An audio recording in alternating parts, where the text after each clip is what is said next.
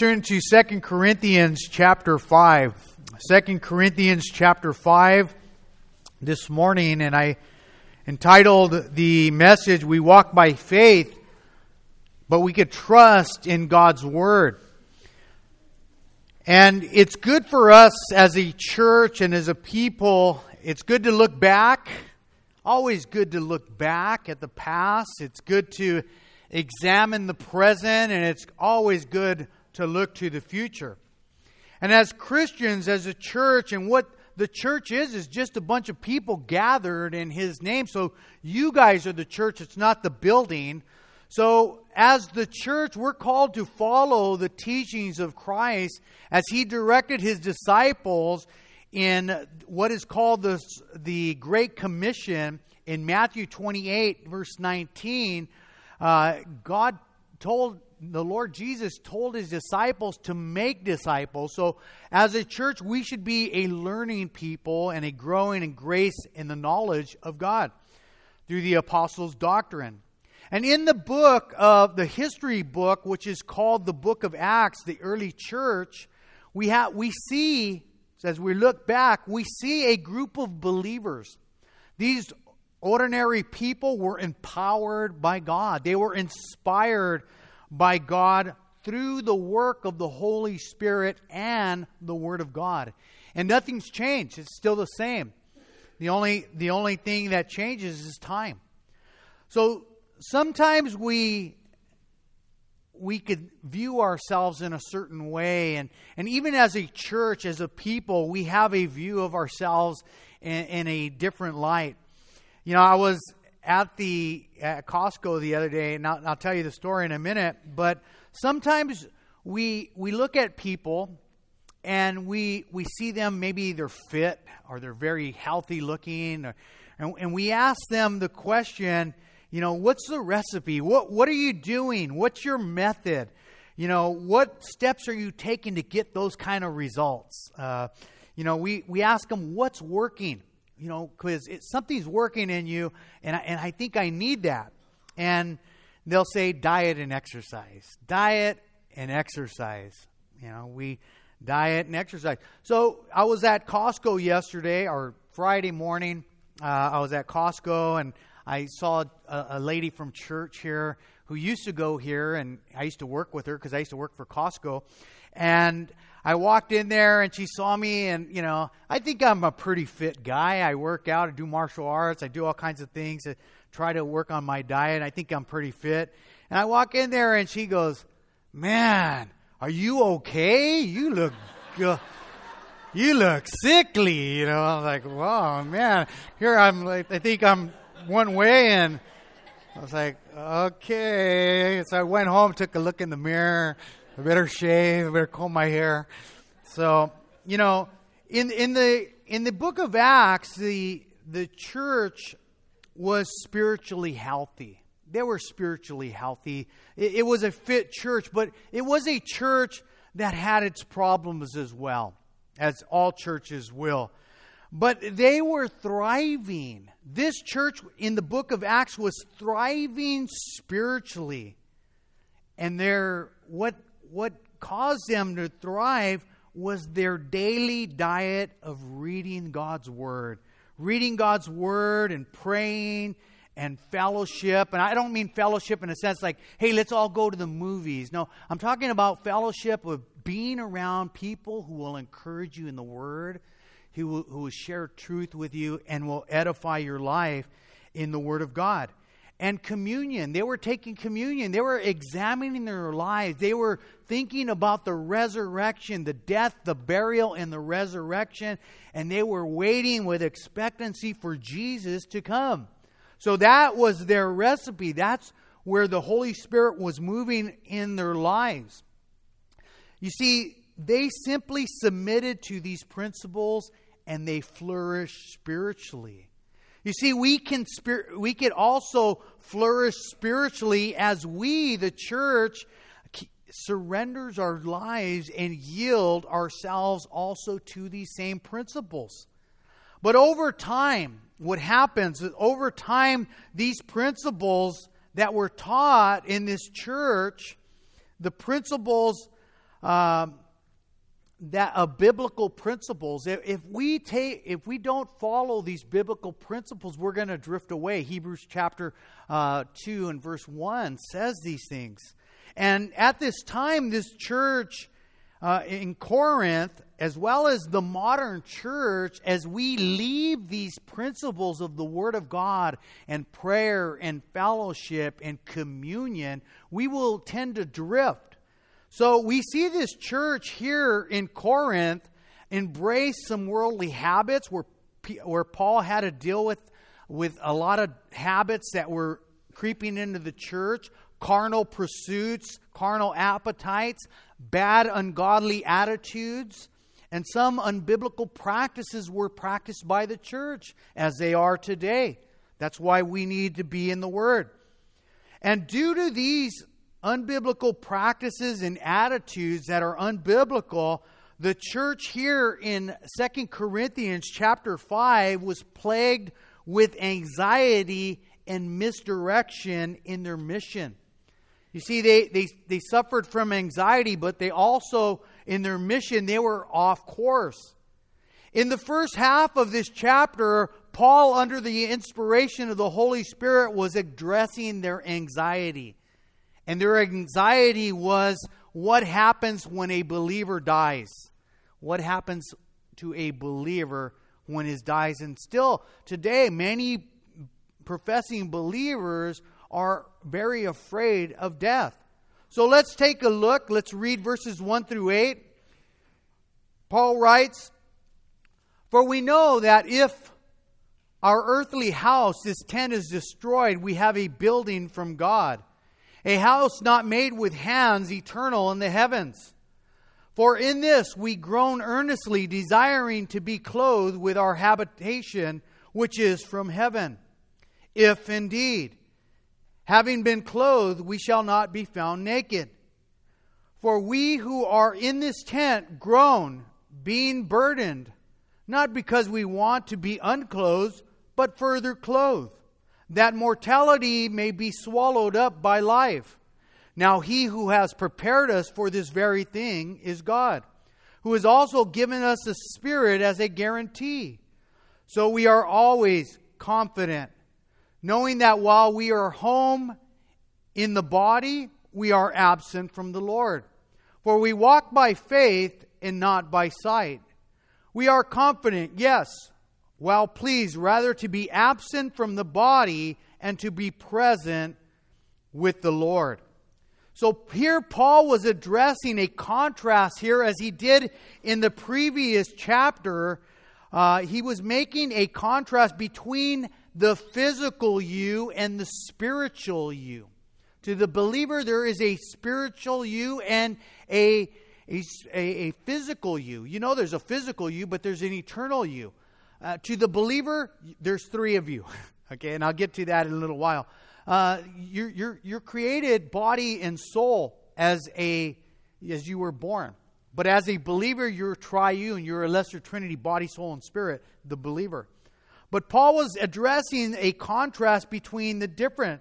He first compares it to an earthly house here in the text. An earthly house, a tent, which is a temporary structure. A temporary structure that will one day, he says, will be destroyed. And the Greek word is to be dissolved. You see, here Paul was speaking truth in a loving way. That this house, this body that you have, is a temporary structure. But he says, fear not. Fear not, believer. For God is going to provide you a building as a replacement. He's going to provide to you a superior and eternal structure, as he says here. It says a house not made with hands, a supernatural body, eternal in the heavens. You know, I have to think of the resurrection. Remember, Jesus came, he died, and after 3 days he rose again, and he had this body. This body he said he was going to eat with them in the kingdom, right? They could touch him. You know, the doors were locked and he goes in the rooms. And what happens, you know, after in the book of Acts, the first chapter, he goes up into heaven, he flies. So, the body that the believer is going to receive is a supernatural body, eternal body. So be comforted, church. God is going to give you a body that is fit and built for your new heavenly environment. A new heavenly environment. Because the Bible tells us flesh and blood cannot inherit the kingdom of God. In other words, it is spiritual. Heaven is in a spiritual state, so one has to have a spiritual raiment to enter in. So be comforted, church. The body that God is going to give you is built and fit for your heavenly environment. You see, we walk by faith, but we're trusting in God's Word, and that gives us confidence. God's Word can be trusted. How do I know God's Word can be trusted? We have over 300 prophecies concerning Jesus Christ's first coming alone. You read Genesis all the way to Malachi, all the prophecies, where Jesus is going to be born. Micah 5:2, he's going to be born in Bethlehem. How he was going to minister. We have Isaiah, great details of he's going to be preaching the gospel, healing the sick, opening the eyes of the blind, healing the lepers. We have great details of when he's coming back into Jerusalem to be proclaimed the Son of David. We see that in Daniel chapter 9. We have great prophecies of Psalms chapter 22. It says that they were going to pierce his hands and feet. They were going to watch. They were going to gamble for his clothes. They were going to watch on him as they pierced him. Very vivid details. Isaiah 53 gives graphic details to the pre-crucifixion and the crucifixion of Christ.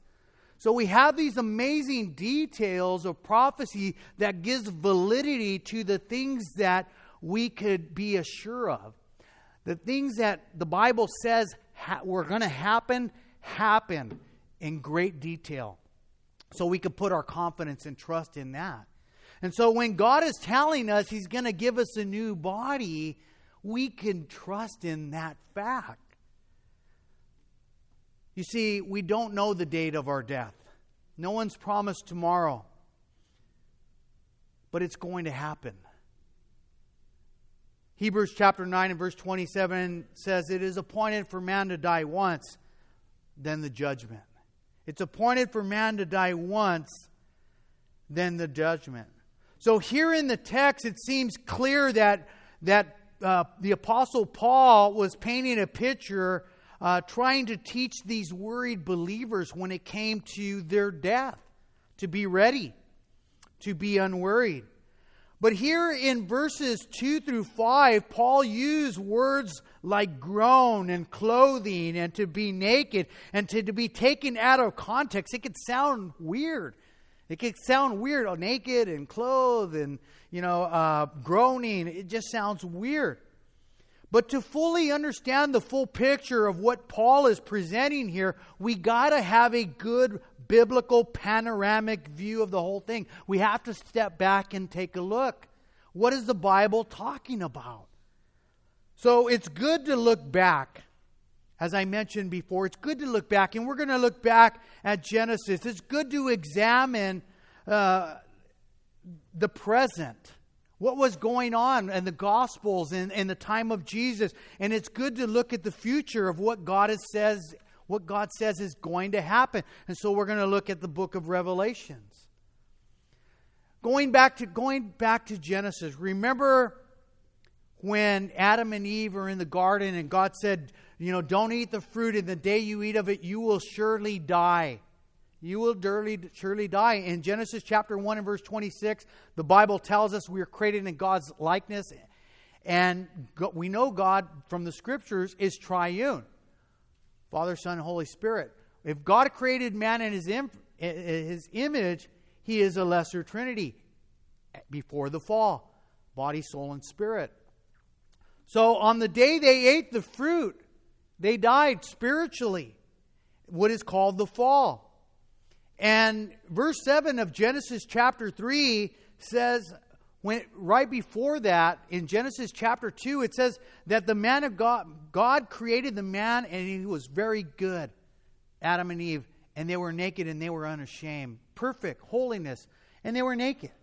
But something happened in Genesis chapter 3 where they eat the fruit, and the Bible says, and their eyes were open and they knew they were naked. So they sewed fig leaves together and they made aprons and they covered themselves because they were ashamed. But God said this wasn't good enough. Something's wrong. What you're covering is not good enough. And in verse 21 of Genesis chapter 3, it says, to Adam and his wife, the Lord made coats of skin and He clothed them. God Himself clothed them. They tried to clothe themselves, but God said this wasn't good enough. So God did a sacrifice. He sacrificed the animal, and He clothed them so that they could be in His presence. And that is a type of Jesus Christ. His life, He sacrificed for our covering so that we may enter into heaven. So God clothed them. Remember in Luke chapter 8 and verse 27, after Jesus was feeding the 5,000, and then He had a whole full night of ministry, and then He tells His disciples to go to the other side, and then He meets them in the middle of the sea. He's walking on the water, and they're afraid, and He gets in the boat, and they go to the other side. And there's a man who's demon-possessed. In Luke chapter 8 and verse 27, it says that Jesus stepped onto the land, and there was a certain man in the city who had been demon-possessed for a long time, and he was without clothes, and he was living in the tombs. But the Bible says that Jesus went over there and He healed them. And it says that they all went to see what Jesus had done, and they found the man who was demon-possessed sitting at the feet of Jesus, and he was clothed and in his right mind, and they were afraid. So Jesus, when one comes to Jesus, Jesus will clothe you and put you in the right state of mind. But remember also Jesus talking about clothing.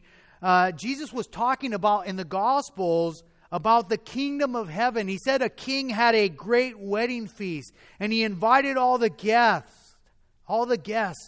But one particular guest did not have the right attire. In Matthew chapter 22, verses 12, it says, Jesus told the story, and He says, friend, why did you come here without your wedding garment? And the guest was speechless. And the king said to his servants, he said, go and bind him hand and foot, and take him away and cast him out into outer darkness, where there will be weeping and gnashing of teeth. For many are called, but few are chosen. Again, he didn't have the spiritual raiment to enter into heaven. He needed a clothing. Also in the book of Revelations, going to the future, Jesus again speaking about being clothed with a heavenly attire. In Revelations chapter 3, in verse 17, again, remember how I went to Costco and I perceived myself a certain way, and then somebody saw me and they said, man, you look sickly. A lot of times even the church, even we can have that perspective of ourselves. Jesus here in Revelations, listen, Revelations chapter 3, verse 17, because He was speaking to a lukewarm church. Jesus speaking to a lukewarm church said, They saw themselves as rich. And Jesus said, you say that you are rich and wealthy and have need of nothing. And then Jesus says, don't you know that you are wretched, miserable, poor, blind, and naked? And then Jesus says, I counsel you to buy gold refined with fire, that you may be rich, and white garments, that you may be clothed, that the shame of your nakedness may not be revealed. And anoint your eyes with eye salve, that you may see. And then He says, as many as I love, I rebuke. In other words, I'm going to correct you when you're wrong, and I chasten. And then Jesus says, be zealous and repent. Turn from what you think to what I think. Because he says, I stand at the door and knock. If anyone hears my voice and opens that door, I will come in and dine with him and he with me. And then the last part of Revelations chapter 19, verse 14, we see the saints after Jesus comes the second time. We're going to be with him. And he says, those who return with the Lord will be clothed in white linen. In white linen, we will be clothed. But here in 2 Corinthians, in verse 4, it says to these believers, we who are in this tent groan, being burdened, not because we want to be unclothed, but further clothed, that this mortality may be swallowed up by life. And it says in verse 5, now he who has prepared this for us, this very thing for us, is God, who has also given us a spirit, a guarantee. So I got to ask myself as a believer, you have to ask yourself, am I clothed with a spiritual raiment? Am I filled with His Holy Spirit? Am I ready for heaven? Because we remember in John chapter 3, in verses 3, that Jesus said, most assuredly I say to you, unless you are born again, speaking of the Holy Spirit, you will not enter or see the kingdom of God. Very heavy. I have to ask myself, am I born again? Am I clothed spiritually so that I could enter in? So those who are born again will experience a desire to be with the Lord, where we groan earnestly for the full effect, because we are still here. We don't feel the full effects of salvation until we step into eternity. But in this time, we're still going to be burdened by the effects and the struggles of temptation and trials and difficulties. Why? Because we still have this temporal body. So that's where Paul is saying we mourn. But here in chapter 5, verse 5, it says, now he who has prepared us for this very thing is God, who has also given us the Spirit as a guarantee. Well, what guarantees me that I do have my raiment? Well, you know what God calls us to do is to repent. Repent because we are sinners. We miss the mark of moral perfection. We need to repent and put our faith and trust in Him. And by putting our faith and trust in Him, He will give us new life. This new clothing. We'll have this raiment ready for our new habitation. And it says here, God has also given us the Spirit as a guarantee. So to those who are born again, believers, Paul here says in verse 6, so we are always confident knowing that while we are home in these bodies, we are absent from the Lord. For we walk by faith, not by sight. Verse 8, we are confident, yes, well pleased, rather to be absent from the body and to be present with the Lord.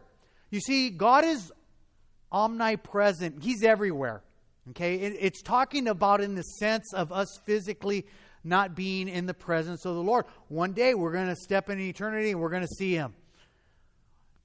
Revelation chapter 5 says that we're going to see Him and we're going to see the scars that He bore for us. He's forever going to have the scars. The only man-made thing in heaven are the scars of Christ and why the pain He was inflicted for us. They bear His love. But it says that we are confident. Are we confident this morning? Am I ready for eternity? But verse 9 here says, therefore, believers, we make it our aim, whether it be present or absent, to be well-pleasing to Him. So this is the way we should live. I need to walk, and it should be my aim, my desire, to be well-pleasing to God. How do I become pleasing to God? I walk in His ways. I read His Word. I let Him transform me. I have a relationship with Him. I give myself to Him. Therefore, we as a church, you as a believer, should make it your aim to be pleasing to God. Why? Verse 10 here says, "For we must all appear before the judgment seat of Christ, that each one may receive the things done in the body according to what he has done, whether good or bad." Okay, we are, as believers, we will be judged. But we will be judged not for our sin, but for our motive. Okay, we will be judged. We are going to give an account. Even James chapter 3, verses 1, it says, those who teach will have a stricter judgment. And this is called the bema seat of Christ. Okay, you guys are going to be judged for your motive. You know, what kind of husband I am, what kind of child I am, what kind of wife I am, what kind of pastor I am, what kind of, you fill in the blank who you are. We're going to be judged according to that. But we're not going to be judged for our sins. That is the white throne judgment. Our sins were paid on the cross. But here in verse 11 shows us, as believers, we are clothed. We are clothed. And we should be concerned for those in our familiar circles, in our environments around us, who are unsaved and unclothed. I think about my loved ones. No one's promised tomorrow. Our family members who are unclothed, who are not ready, who are unsaved, who are not born again. We have to be concerned. Verse 11 says here, knowing, in light of all that, knowing therefore the terror of the Lord, we persuade men. We should be concerned. We should persuade them. And God wants to use us to do it. But the second part, it says, but we are well known to God, and I trust are well known in our consciences. So we persuade men. God knows us. We can't fool God. God knows us. He knows if we're going through the motions. He knows if we're just playing church. Our conscience should bear witness of it. That we miss the mark. We're not where we should be. Jesus even warned in Matthew chapter 7, verse 21, not everyone who says to me, Lord, Lord, shall enter my kingdom. They said, well, didn't we do all these things, Lord? And didn't we do this? And He says, I never knew you. And you practice lawlessness. So two things. Relationship. I need to have a relationship with the Lord. Am I talking with Him? Am I walking with Him? Am I having fellowship with Him? Am I worshiping Him? And number two, am I practicing lawlessness? Lawlessness is the word, is a line in the sand, and I continually step over. I know it's wrong, and I'm doing it anyway. I'm willfully stepping over. That's lawlessness. So our conscience should bear witness. And where we are, sometimes we need to repent. But we're called to understand that those who are unclothed will face the terror and the wrath of God. And we need to be concerned. So we need to persuade men. We need to be right with the Lord. Because He knows us. And our conscience bearing witness with us. So sometimes we need to get right with God. And verse 12 says, "For we do not commend ourselves again to you, but give you opportunity to boast on our behalf, that you may have an answer for those who boast in appearance and not in heart." Again, here Paul is talking about we could have an appearance of righteousness or appearance of spirituality, but there's nothing here in the heart. You see, there's that spiritual inward adornment or raiment through a work of God. But here in verse 12, Paul was not boasting in his work, nor pointing to the fact, but he was pointing to the fact that God does work in people. And God wants to work in your life. And God wants to use your life. And we could boast in that. We can boast in the fact that God will work in His people as we yield ourselves to Him. See, because we can often put too much credit in somebody in their work. And we could say it's them doing the work. And we give glory to a person instead of glory to God. And we have to be very careful that we don't do that, because it's a very dangerous thing. But here in verse 13 it says, For if we are besides ourselves, it is for God. Or if we are of sound mind, it is for you. So in the first part, Paul was saying is some people might think you're crazy. They thought he was besides himself. Man, you guys are a bunch of crazies thinking this. They thought Paul was beside himself. But he says, if we are of sound mind, it is for you. So, in other words, Paul was teaching sound doctrine, and it benefited them. Because sound doctrine always benefits the believer. You see, it's not about listening to a great orator. You guys could listen to a great sermon or a charismatic teacher, or, get caught up in spectacular emotional venues that have a spiritual tone. But if it isn't sound in doctrine, it isn't doing nothing. It's just filling my physical senses. Sound doctrine. We need to be in the Word. We need to be in the Apostles' doctrine. We see this in Acts chapter.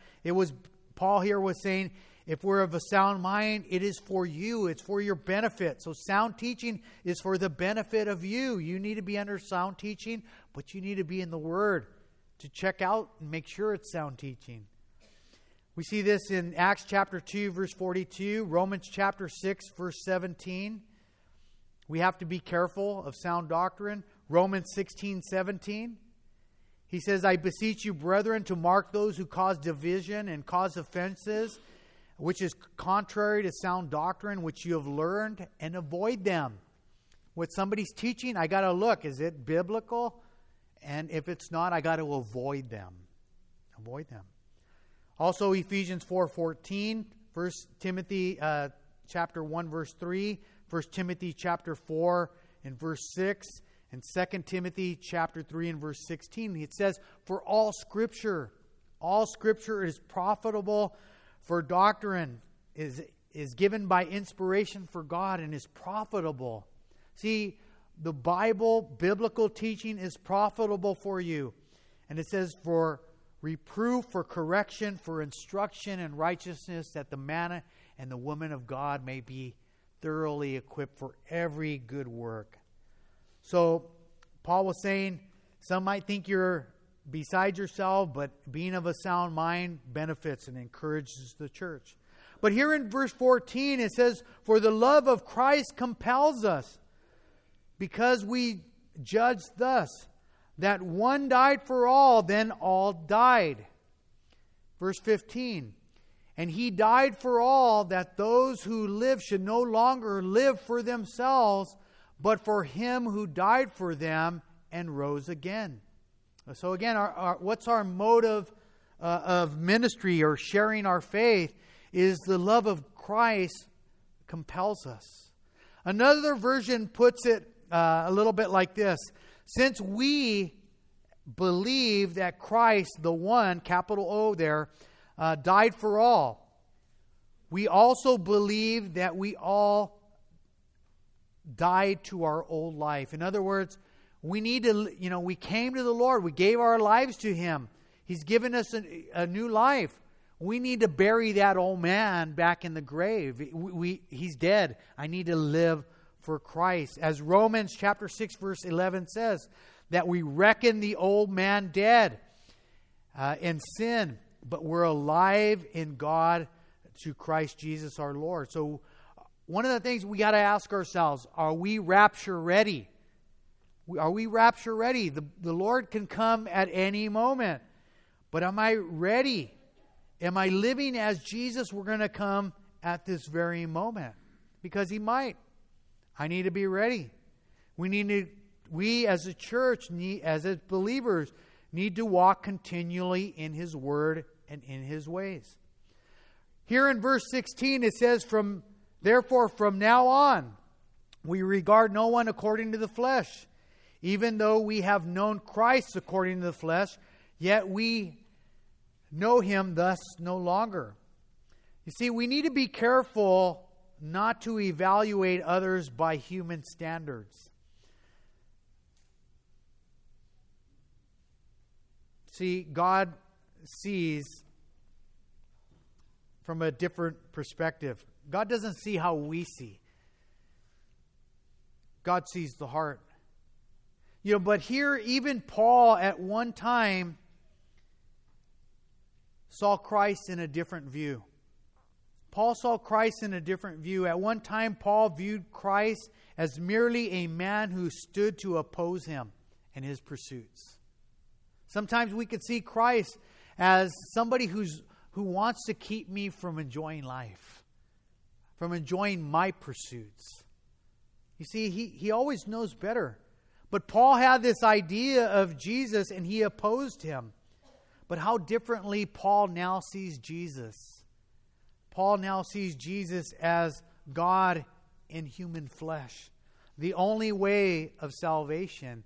And in verse 17 says, Therefore, if anyone is in Christ, he is a new creation. Old things have passed away, and behold, all things have become new. And I love this. I'm not the man I used to be. Why? Because I gave my life to the Lord. That guy's dead. I need to leave him in the grave. It says, Therefore, if anyone is in Christ Jesus, is a new creation. In Christ. But verse 18 explains, Now all things are of God, who has reconciled us to Himself through Jesus Christ, and has given us the ministry of reconciliation. That word reconciled us to Himself through Christ. That word reconcile is an accounting term. It's an accounting term. To change or to exchange. To give coins. Let's say I have some coins here, and I'm going to exchange them for an equivalent value. Okay? Our sins are many. Our sins are great. And somebody has to pay for those sins. Our sin, the judgment of sin is eternity in hell. So the payment has to be eternal, equivalent in value. And that's why God Himself put on skin to die for your sins so that it could be equal justice, the equivalent. God Himself, through Christ, was reconciling the world to Himself. And He has also given us the ministry of reconciliation. But God put on human flesh. We see this in John chapter 1, verses 12, 13, and 14. But verse 19 says, that God was in Christ reconciling the world to Himself, not imputing their trespasses to them. Okay, what does that mean? Okay, when we're sinners, we miss the mark of moral perfection. We've sinned. We've accumulated debt.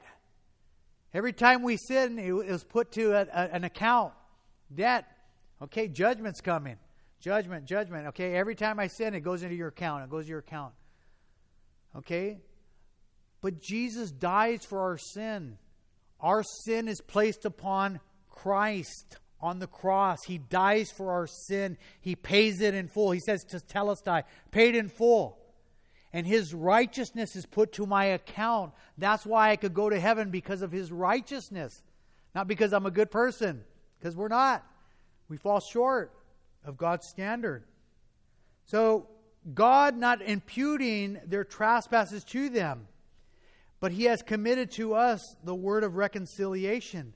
So, by our own raiment, by our own standard, we are sinners. We miss the mark of moral perfection. On our own righteousness or religion can't save us. Just like Adam and Eve. We can't work for heaven. We can't do good, so much good to go to heaven. We're undeserving. That's why God himself had to be a sacrifice for our sins. That's why he was tortured for your and my sins. That if we would repent and put our faith and trust in him, we could have new life and eternal life.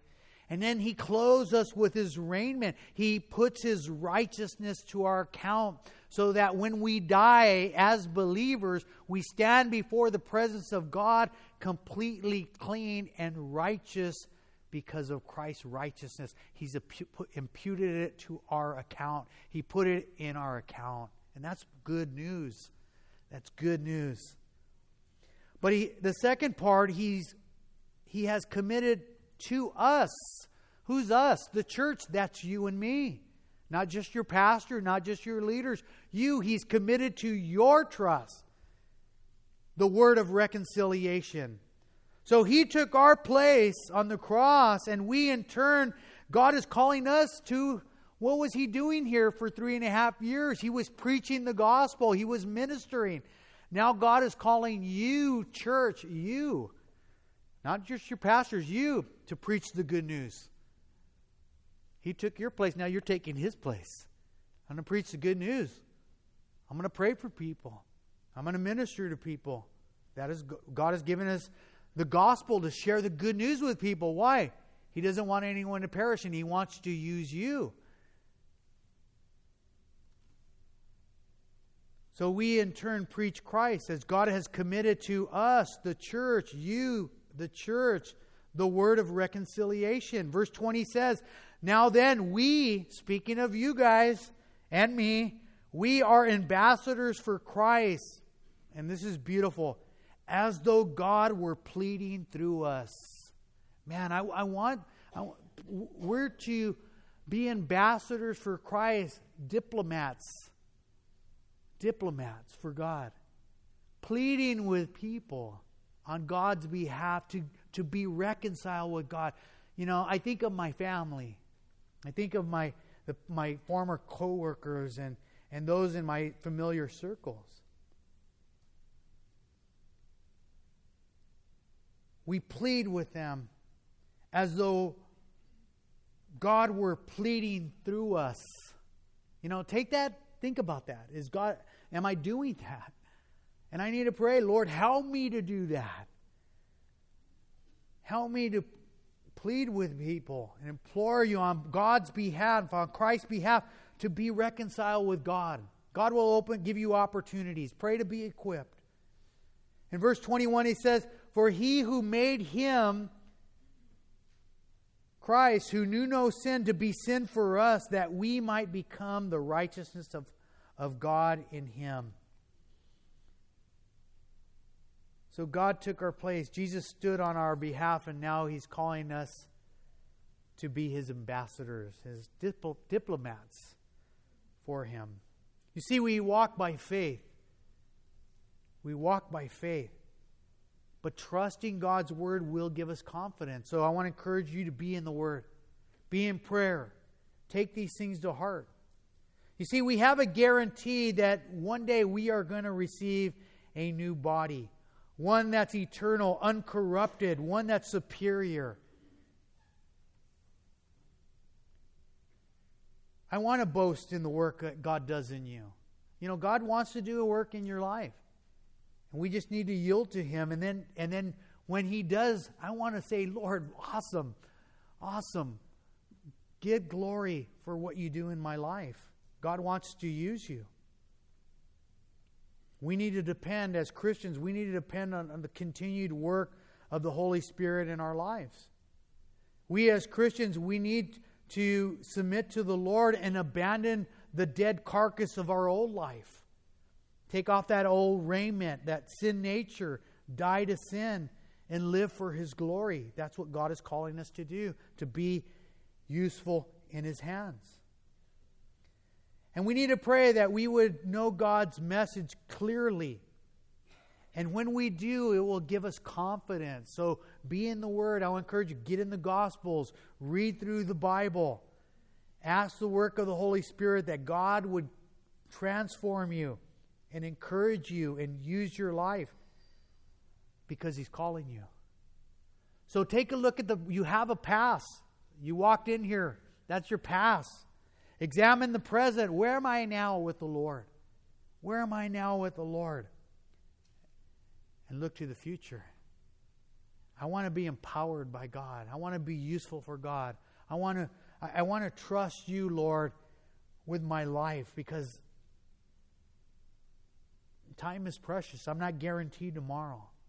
Neither is my family. I want to be God's ambassador and implore people to get right with God. And you know what? He will help you. He will give you His Word. He will give you the Holy Spirit. We just need to yield with Him. And you see, that's the church's greatest mission.